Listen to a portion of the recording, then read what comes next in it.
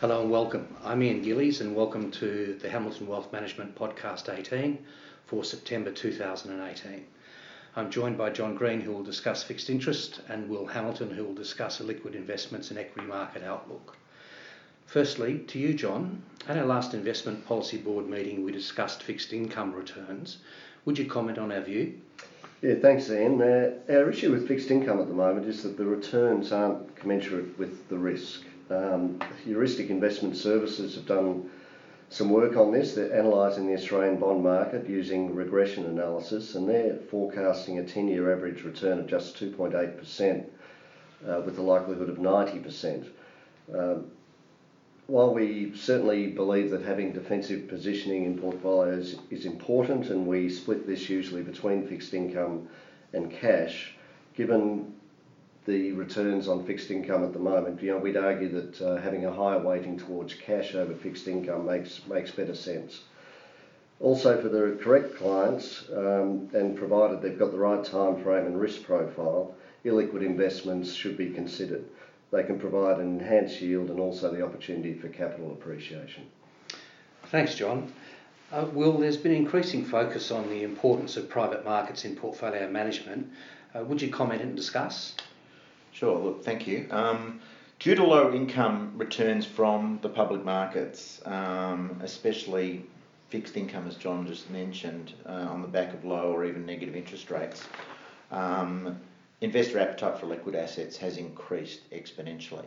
This is a global trend, and with projected increases in interest rates, greater volatility on the back of geopolitical uncertainty and changing fiscal conditions, such as quantitative tightening, there's also this drive for a more certain income stream from investment assets. So this is where liquid investments have come into play. And you look, they're things like private equity, debt, real estate and infrastructure. I want to stress that these investments are for sophisticated investors only, and that's the first thing. The second thing is that they must be appropriate for a client's risk appetite, and taking into that cash flow requirements. But for those where that is right, it's worthwhile to consider these type of investments. So when we look at this, just to go back towards a risk profile, is that holding of an liquid investment, is it appropriate even though the investment is locked up for several years? That's the first thing you've got to consider. And we make sure that we clearly communicate to the client that this is an liquid investment in such a way as to ensure that the client has understood the point and remains comfortable with the investment. So I just want to sort of put that cleansing factor out there. But we believe that liquid investments do play a role for the right client. Investing is a patience game, as we've said many times. There is value for clients who grasp the risk and timeframes and are prepared to be long-term investors. Investing a proportion of your portfolio in conservative, illiquid investments allows or possibly even forces you to be patient. Stay on board, letting investment run, which in public markets is often not easy. So the main benefit for clients investing in private markets is that they gain access to investments that you wouldn't ordinarily get through the public markets. So private equity, both domestic and international, it's important to distinguish between traditional operational businesses and those that are more startup oriented, so that's important. Real estate, things like in syndicates or unlisted trusts that are at specific sectors such as healthcare. Yield can be a driver, but also in some cases there can be development opportunities, or changing the use of an asset due to excess land can provide opportunities. Infrastructure. So strong yield, moderate capital growth prospects, either debt or equity. Then you've got debt, pooled vehicles in a liquid debt. They've been common for several years, domestically and in particular mezzanine debt and tier 1 capital. But they've grown in popularity in the last 12 months. So the one thing we think is very, very important in private debt is the underlying asset quality. Does this exist? So there's other areas in debt such as bank loans, consumer finance, specific project financing. Assessing the underlying risk, though, on all of these type of things is crucial. And then remembering anything with a lock-up of 12 months or more should be considered a liquid. So the unique nature of an asset, or due to an asset's very large size, it can have less attractive liquidity attributes. Limited redemption opportunities annually or after a few years or at the termination of an investment period. Redemption proceeds upon redemption can also be paid out over a number of years in some cases as well.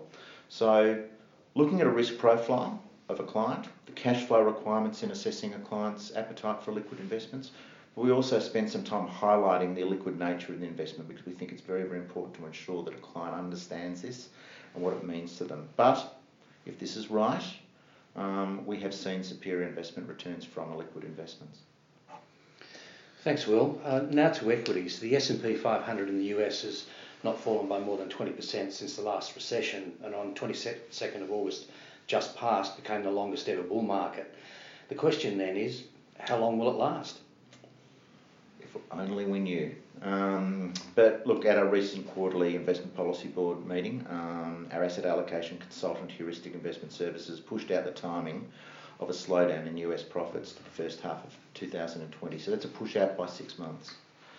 So equity markets, I think everyone should remember, are forward-looking. Therefore, if Heuristic is correct, you would expect to see the US equity indices to close lower at the end of the calendar year 2019 in anticipation of this slowdown in profits.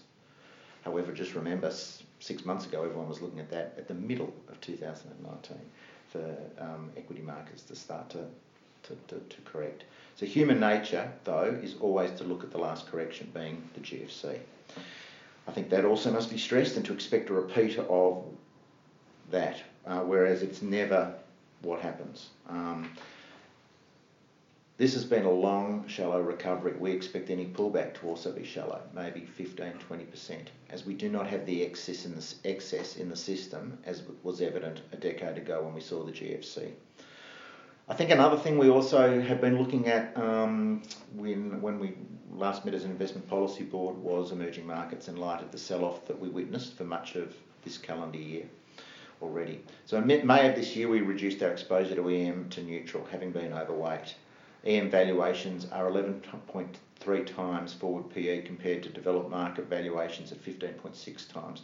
So that's a 25% discount to developed markets, whereas the long-term average discount's 20%, so you're actually below the long-term average. So we think that at the moment, given that 70% of world growth is coming from emerging markets, if you look forward for the next decade, that discount's excessive, given the percentage of world growth. So we maintain our neutral position for emerging markets, but we are not opposed at all to letting portfolios run into overweight as we see EM appreciate from here. Thanks, Will. I'd like to thank Will and John for their insights in today's podcast. As always, if you have any questions or would like a copy of our insight, please call us on 03 9275 8888. I'm Ian Gillies, and thank you for listening.